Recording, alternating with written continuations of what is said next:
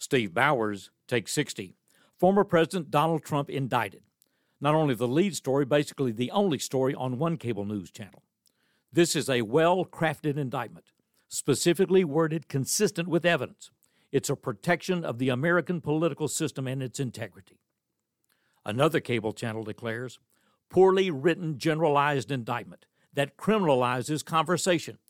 This is not prosecution, it's persecution. This is not justice, it's politics. This indictment is a threat to America. That's not a nuanced difference, that's a total difference. Here's the fact. The former president has been indicted. The ultimate decision will rest within the judicial system. Until then, all conversation beyond the indictment is interpretation, speculation, and commentary. Just because it's on a news channel does not make it news. It's commentary. Steve Bowers takes 60.